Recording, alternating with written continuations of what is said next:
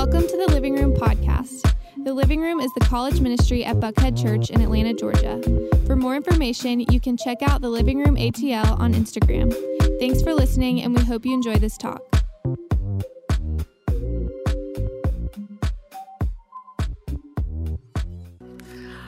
What's up, guys? I'm super excited to be with you. My name is Raissa Kubandi, and I am just, I was sitting next to my big brother during worship, and that line, that Jesus is a lifesaver, and I just immediately started tearing up. I have two siblings. I have an older brother who is 14 months older than me. I have a little sister that is 5.5 years younger than me. And a few years ago, we were driving home from a Bible study. We stopped at QT, God's gas station. And we started to share stories that we as siblings have never shared before. And I talked about the weekend that I had decided to take my own life. I talked about how my parents, at the time it was just my mom and aunt and my older brother that came into the counselor's office because my dad was in immigration detention, and about how Kevin sat with me the whole weekend. Kevin was big man on campus, so he gave up his weekend to sit with his sister because he'd rather lose a weekend than lose his best friend. Then Kevin shared a story about a series of decisions that he made that were not the best decisions. And he talked about how he wanted to take his own life.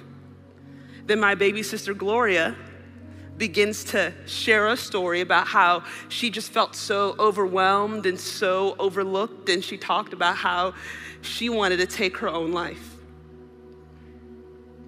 And so when that young man said that Jesus is a lifesaver, and I heard that, something in me exploded. Because there may be somebody in this room or watching online that is like, yo, nobody cares about my life. No one values me, no one sees me. No one knows what I'm going through. The voice in my head that is telling me that I'm no longer worth anything seems louder than everything else around me. And to that person, man, I want to let you know, and you're going to hear me say this again at some point in this sermon, that you are so precious.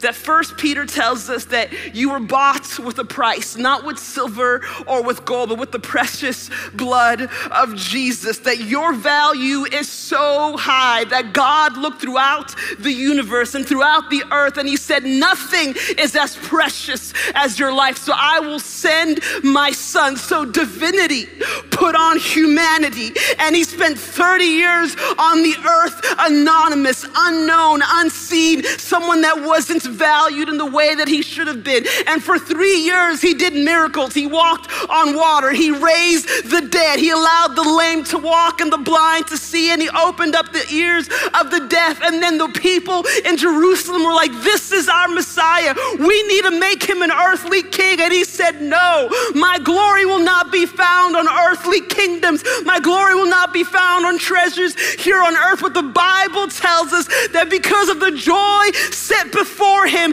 our God looked at the cross and he looked at its shame, and it said it was worth it. And you know why he looked at the cross and he looked at the shame of the cross and said it was worth it? It tells us in John 3:16 that God so loved the world that he gave his only begotten son, so that whomsoever would believe in him would have eternal life.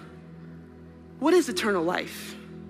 Well, John 17:3 tells us this, that as Jesus was praying moments before he was going to be arrested, moments before he was going to have his beard plucked out, moments before he was going to be spat on, moments before he was going to be punched in the face over and over again, moments before he was going to go on a trial and be found guilty even though he was innocent. And it wasn't just one trial, it was 2 or 3 different trials, because he stood before the Sanhedrin, and then he stood before a Roman leader, then he stood before another Roman leader, and instead of walking with integrity, they walked in shame. and they persecuted and they arrested and they murdered this man. The Bible tells us that he was beaten so badly he could not be recognized as a human being, and that when he hung on the cross naked, his mother was standing there before him. He was so physically weak he couldn't even carry his own cross up a hill. But a man named Silas, who was coming from Africa through Jerusalem, had to carry the cross for him. But before all of that happened, Jesus prayed.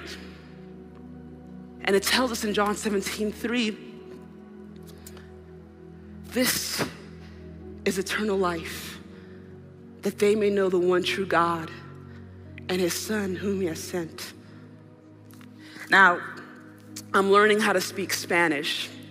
And for those of you that took Spanish 1, you know that the word to know in Spanish, there's two different versions of that word, right? There is to know as in a academic sense, right? So I know LeBron James. I know that he's been famous since he was a teenager. I know that he started his own school. I know that he owns part of the Boston Red Sox. I know that he owns part of Liverpool. I know that he has 3 children, Bronny, Bryson, and Zoe. Ozora, she's so cute. She's got like the little hair and she dances and she did the little when it's up, that's wrong. Raissa, we're in church. So I know LeBron James.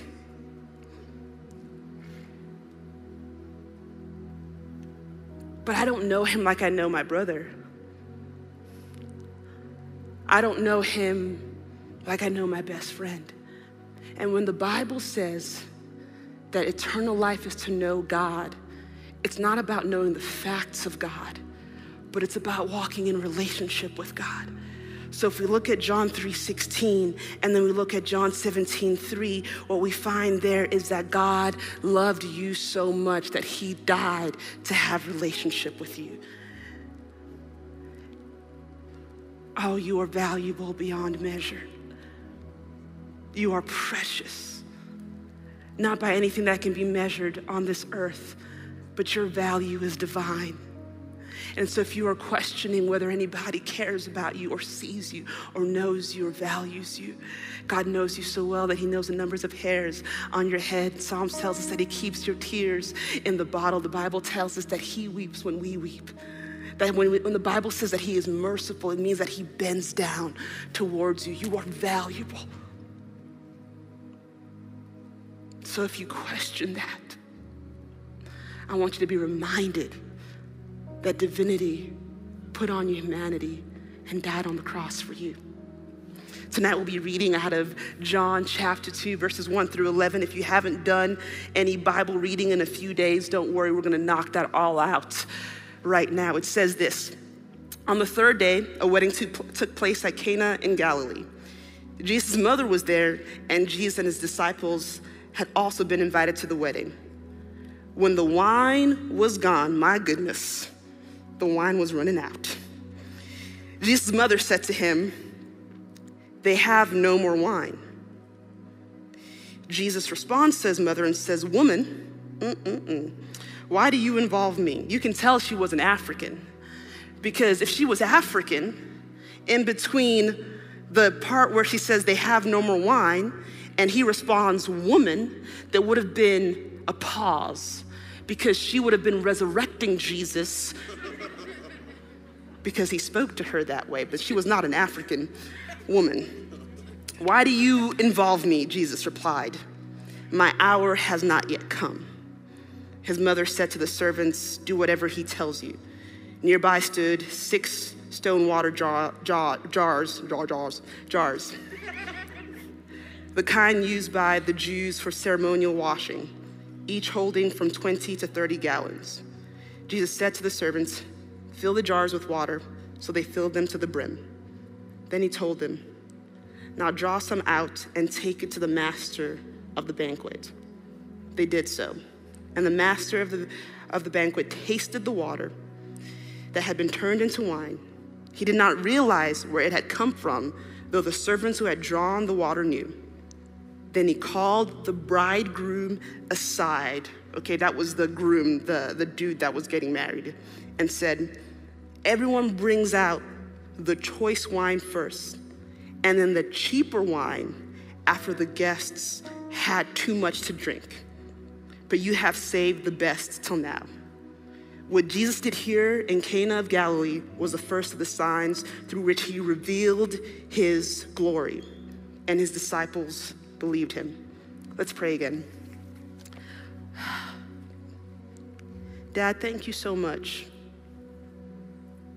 Thank you for every person in this room. Thank you for every person that has jumped online. Thank you for every person that's going to watch this later. God, I pray that tonight would be a night that you save some lives. That tonight some people would discover their purpose. That tonight that there would be hope. And God, I pray that above everything else, that someone in this room would hear your voice clearly. So God, we love you and we trust you and we thank you for who you are. It's in Jesus' name I pray. Everyone said, amen, amen, amen. Thank you, sir. You made me sound so spiritual. Come on. Like if he plays the keys, I can say anything. Here, let's prove it. Just play the keys. Platypus. Octopus. Beyonce. Blue Ivy. Thank you, sir. I am so excited to be here with you guys tonight. One thing that I've wanted to try, but I haven't had the opportunity to have an audience in the room to do this with my living room family. So we're gonna do this thing called 2 claps and a Ric Flair, okay? Just follow along with me. If you don't have rhythm, just pretend to clap, okay? You're in a safe place here, okay? So let me get 1 clap. Okay, that was good. Okay, I see some Georgia State students in the house. Let me get 1 clap. Let me get 1 clap. Let me get 2 claps. Let me get 2 claps. Whew, okay, here's where it gets spicy, okay? All right, I'm gonna ask for a Ric Flair, and the way that you Ric Flair is you go up and not down. Let me show you, okay? This is, woo, that's up, woo, down. Do you hear the difference? Woo, woo. All right, let me get a Ric Flair. Let me get a Ric Flair. All right, we're gonna bring it all together. We're gonna bring it all together. All right, let me get 2 claps and a Ric Flair. Let me get 2 claps and a Ric Flair. If you are excited to be here, let me get 2 claps and a Ric Flair. So I can imagine at this wedding, you guys sounded wonderful, okay? If you're here with somebody that you know, just tap them with your elbow, be like, you sound good, okay? And based on what I can see, you look good, okay? The top half, the top of your head is wonderful. So I can imagine at this wedding that Jesus is at, right? I have the kind of parents that do this to me at family parties, where all of a sudden that things that have nothing to do with me become a priority to me. Right? Like I'm in my bedroom alone, because when Africans have parties, they bring their children with them, and those children just tear up the entire house. So you gotta lock yourself in your room, and you gotta build a barricade, because those kids have supernatural strength, okay? Because a 3-year-old will all of a sudden be in your room, and you'll be like, all the doors and windows are locked. How did you get here? You know, and they're like, I came in through the window. I'm like, I don't know how you did that, right? So I can imagine that they're at this party, right? Everybody's having a good time, and Jesus' mother notices that they've run out of wine. And in every household, there's always somebody that's the most responsible person in the household. There's always a child that's the most responsible child in the house. And in my family, though I am not the oldest, I am the most responsible, okay? And so in a circumstance like this, I could see my mother walking up to me and being like, they have no wine. And I would be like, yes. Am I like, what do you want me to do? You know, and in this moment, Mary walks up to Jesus and says, hey, they have no wine. What I need you to do is I need you to get on your donkey, head over to Kroger, pick up some wine right before these people get embarrassed. And you're like, well, there was a donkey and Kroger? Yeah, they live in Canton, Georgia, so there's a lot going on all at the same time. Just kidding, Canton is a beautiful place. Anyway, so Jesus' mother is asking him to do something, and Jesus says something that I find very interesting. He says, my time has not come yet. And one of the things that I know to be true about most people in their early 20s, mid-20s, is that we're all waiting for a time where we become all that we dream of becoming. Some of us are waiting to graduate. Some of us are waiting to find our dream job. Some of us are waiting to find our dream partner. Some of us are waiting to have children. Some of us are waiting to make $1 million. Some of us are waiting on something. There is something that we're waiting on becoming. And when we become that, then we'll start doing different things. When I get my job, then I will start tithing. When I find the person I am going to marry, then I will start looking at different opportunities.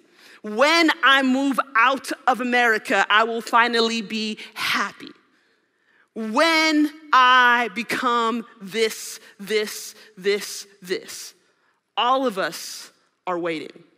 If I'm being honest, there are a lot of things in my life that I'm waiting on. I'm waiting on making a certain amount of money. I'm waiting on getting to a certain level of success. I'm waiting to have children, human beings that take up all of my money and all of my time. That's what I'm waiting on, people.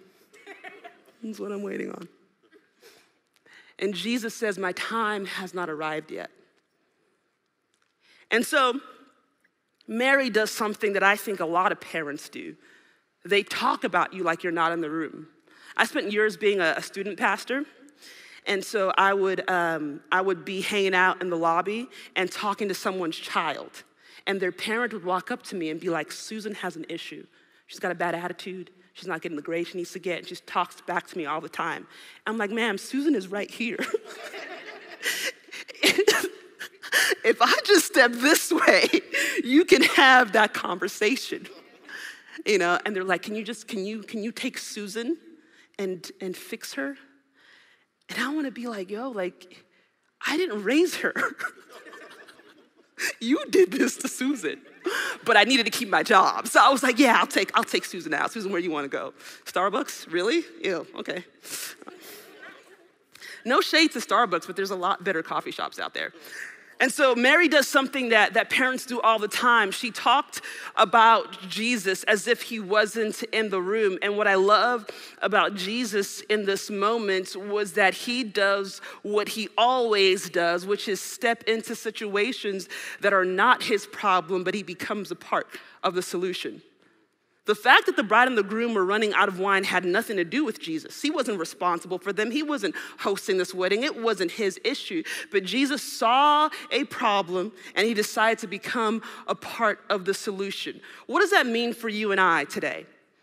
Is that while you're waiting on becoming that actor or actress, that musician, that lawyer, that doctor, while you're waiting on getting into your dream university, while you're waiting on finding that partner, while you're waiting on making a certain amount of money, is that while you are waiting, when you see problems that are not your problem, it doesn't mean that you can't be a part of the solution.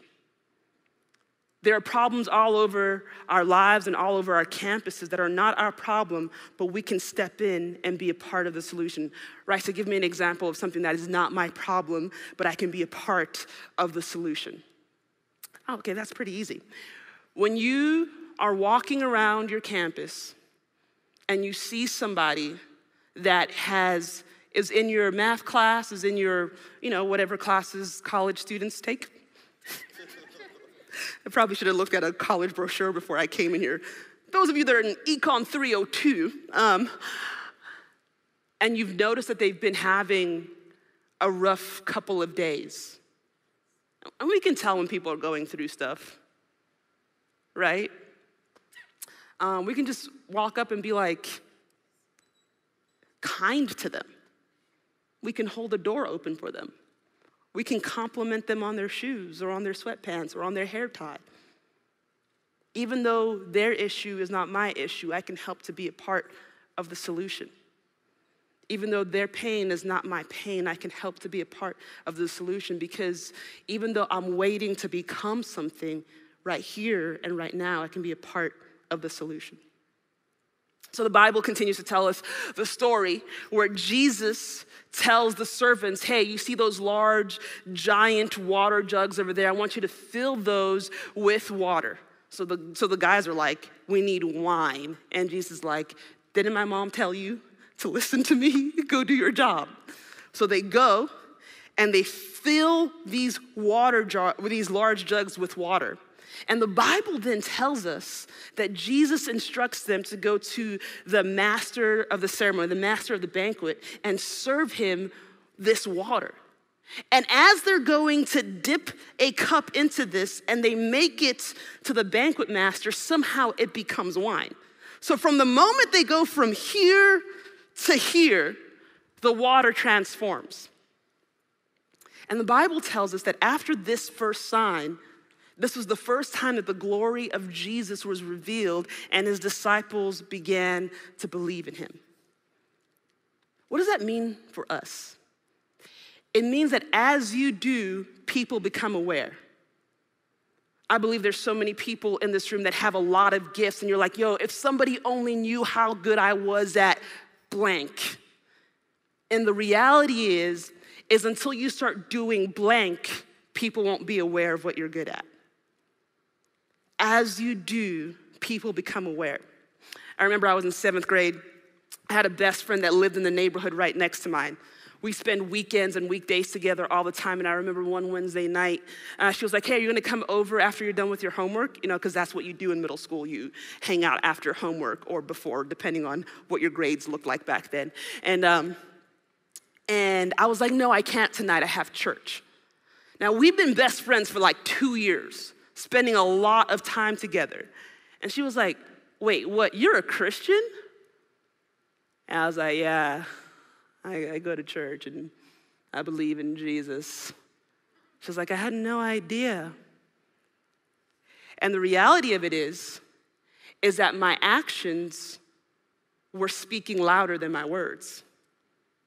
People could not see my faith in action because my friend had seen how I behaved at school. The Bible tells us in Matthew chapter 5 is that as we do good works, God gets glorified. If you want people to see God on your campus, be good. And I'm not talking about this like this fake good where you're nice to people that you don't really like. No, I'm talking about genuine goodness. Going out of your way to be kind and loving and merciful. Going out of your way to be a good listener. Going out of your way to take care of a friend. As you do, people not only become aware of who you are, but they become more aware of who God is. What I love about the story is that the master of ceremonies goes to the bridegroom or the groom of the wedding. Now, I imagine at this point in the wedding, he's a little tipsy, looking at his bride like, waiting for tonight. Whoa, yeah, girl. Trying to get these guests out of here so we can talk, right? Got this wedding ring on, so you know what that means. I don't know what that means, but she knew. And I did this message with middle schoolers, so that was thrilling. Okay. And the wedding planner walks up while homeboy is like, hey, okay, girl, you know what's up. We're gonna play a little Cardi. You're gonna do a little Megan Thee Stallion, Megan These, right? Whoa, too far. My bad. Hey, for Matt, please have me back.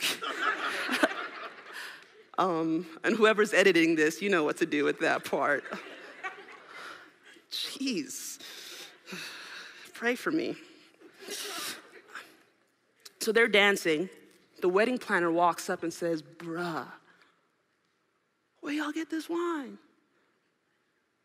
Because this wine is good. Because usually what we do is once everybody's too tipsy to notice, we give them the cheap stuff, the boxed wine. Y'all are in college, you know the boxed wine, where you're paying by the gallon instead of by the bottle. Like, this is good. This is top shelf. You got this from the wine press? This is nice, right? And the bridegroom is like, I mean, you know the Johnsons, you know, we just only give the best, you know what I'm saying? okay, right? He's having a good time still. I can't dance well, and my African parents are ashamed of me, so you guys don't need to laugh, okay? The two-step is all I got. And what happens in this moment is that the couple gets credit for giving the best.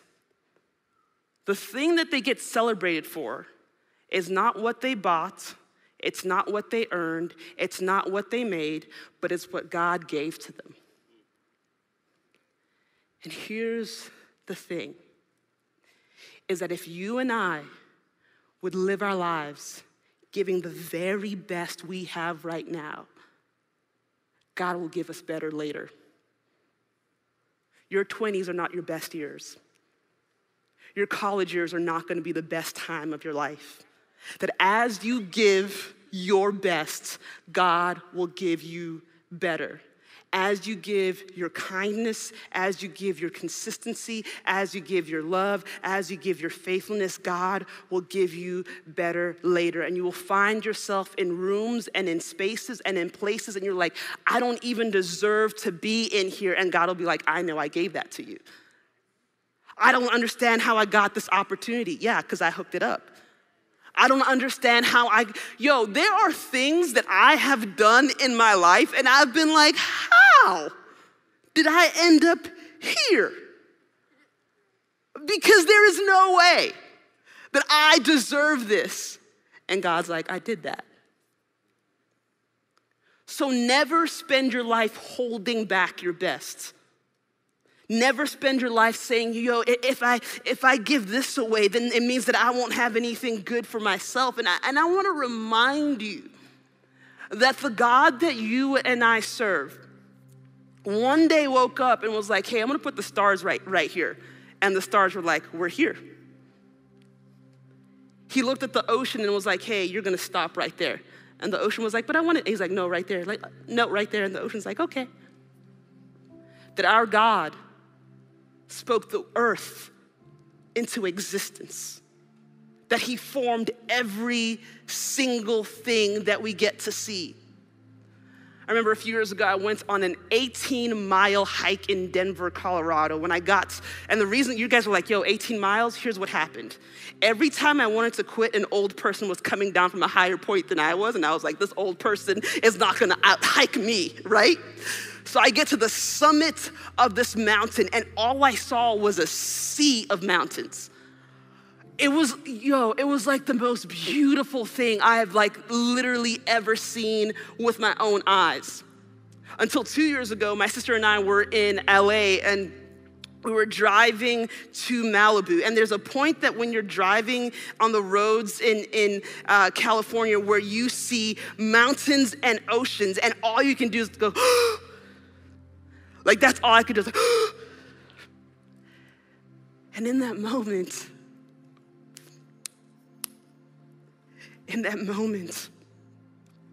I understood what David said in Psalms. And he was like, who is man that you are mindful of us? That God can create something so beautiful as those mountains that I saw in Denver, and so magnificent as what I saw as I was driving through Malibu. And he will still look at me and says that you are beautiful, that you are the apple of my eye, that you are worth dying for, that he could create that and be able to say, before you were born, I formed you. I knew you. That the most magnificent thing that you can see in the earth is nothing compared to how God sees you. So, if God can create such beauty and give you such value, I encourage you, give the best you have now, and he'll give you better later. In this story, Jesus says that my time has not come yet. My time for the world to know who I am has not come yet. Jesus was waiting on a moment. What was that moment that Jesus was waiting on?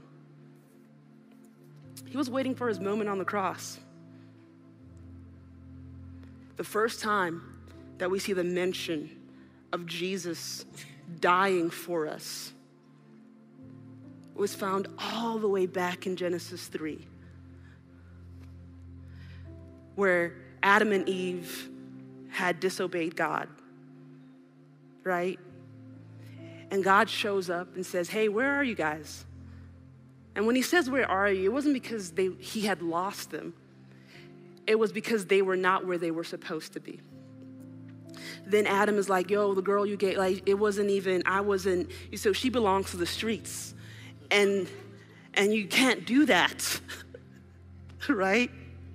And then God looks at Eve and it's like, what happened? And she was like, yo, but there was this talking snake, bruh. Like, you can't just put talking animals in here. It's not a Disney movie. And this is such a serious moment, and I keep cracking jokes.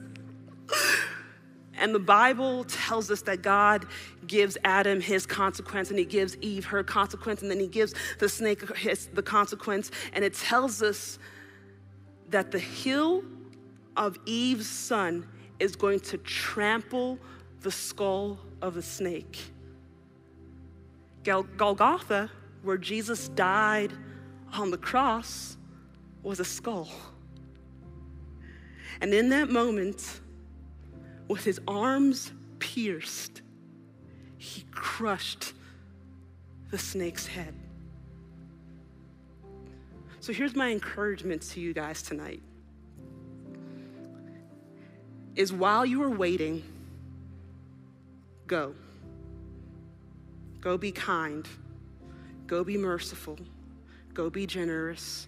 Go be consistent. Go be faithful. Go out of your way to do your best. Go. I was wondering how to end tonight, and we're gonna sing one more song, and it's called "Run to the Father." And I was like, yo, like, what story could I tell that would encapsulate a good father? My dad and I have an interesting relationship. He's a great guy. I'm very complicated and needy and all this other stuff. And when I was a sophomore in high school, I remember coming home, and I remember going into my room, changing out of my school clothes into my basketball sweats. I remember that morning, my brother had spoken to my dad because that was gonna be the first day that one of his friends had passed away over spring break. And so my dad was encouraging my brother and saying, hey, you know, like, God's with you, don't worry about it. And he gave my brother some scriptures about like how to navigate through this first day back at school, dealing with all of that chaos. So I remember that was all the stuff that was going on in my family. My brother was grieving the loss of a friend. I was trying to understand how somebody that was a wrestler and a football player and someone that was really popular could decide that life was no longer worth living. But I was finally home. But what was strange about being home was that instead of just my mom being there, our two small group leaders were there. And I was like, why are these guys here? Anyway, so I said hello because, you know, you have to say hello to guests. And they were like, hey, Raissa, when you're done changing, we need to come sit down. And I remember taking a seat. And I remember as the male small group leader explained how ICE had come to our house and they were looking to arrest my mom. And my mom was like, wait, let me call my husband. I have to call my husband. I have to explain what's happening. So they allowed her to call my dad. And my dad said, don't do anything. I'm coming home. So my dad leaves his job. He rushes home. And my dad, being the salesman that he is, he says, hey, take me, don't take my wife. Take me, don't take my wife. 2.5 years later, My brother had been partying. I started smoking pot, and then Kevin found out the guys that were giving me pot, so he walked up to them and said, if you give her pot again, you'll have to deal with me. So all of a sudden, I didn't have smoking buddies anymore. Kevin prayed, and he said, God, if you will bring my dad back, I'll serve you. If you would bring him back before graduation, I'll serve you. A week before graduation, I come home. My dad was there. He showed up. My heavenly Father brought my earthly father home to answer the prayer of his son. Now, most of you in this room may not have stories that dramatic. But I know all of you in this room are praying for something. And sometimes in Christian culture, what we believe is that in order for God to answer our prayers, we have to be good. And I can tell you, and I can say this because my brother's my superhero. Like, he really is. I tell people all the time, Kobe Bryant's my second favorite basketball player because my big brother's my favorite. I remember cussing out referees, even when he fouled somebody. I was like, that is not a good call. He's innocent. He wasn't. And he would tell you that though God answered Kevin's prayer in that moment, Kevin didn't hold up his part of the bargain. And God knew that was gonna happen, but he still answered. Why? Because he's a good dad. He's a good dad. And he understands that parenting is not about having kids that behave perfectly, but it's about having dads that love their kids unconditionally. And it is out of a response of that love that we begin to change.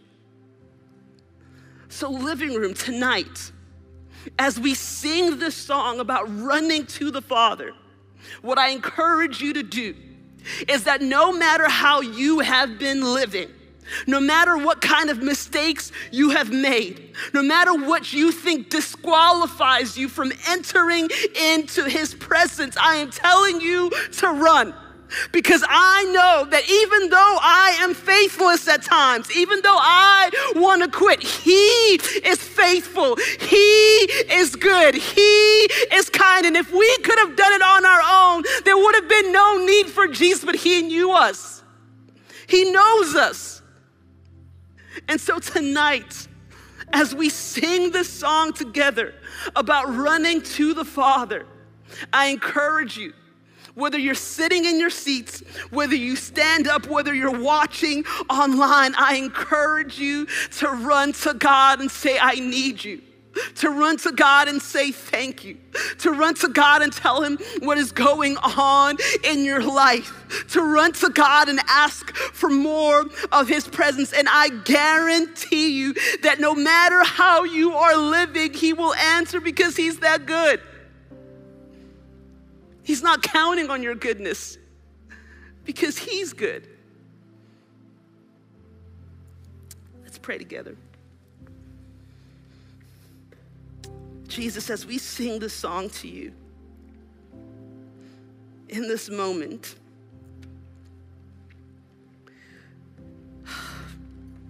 I know the idea of fatherhood can be complicated. But God, I pray that in this moment that you would show yourself as the perfect father. And God, I pray that for anybody in this room that has made decisions that they're not proud of, no matter what they are,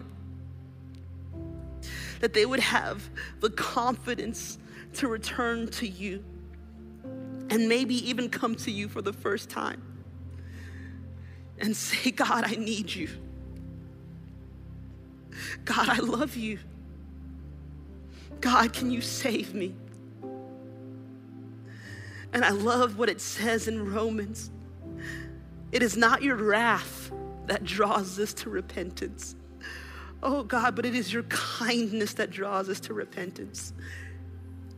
And so God, I pray that in this room, what would happen here is what happened with Moses when he asked to see your glory, that your kindness would sweep through this room. So God, we love you. God, we trust you. God, we thank you for who you are. We thank you for your mercy. We thank you for your kindness. It's in Jesus' name I pray.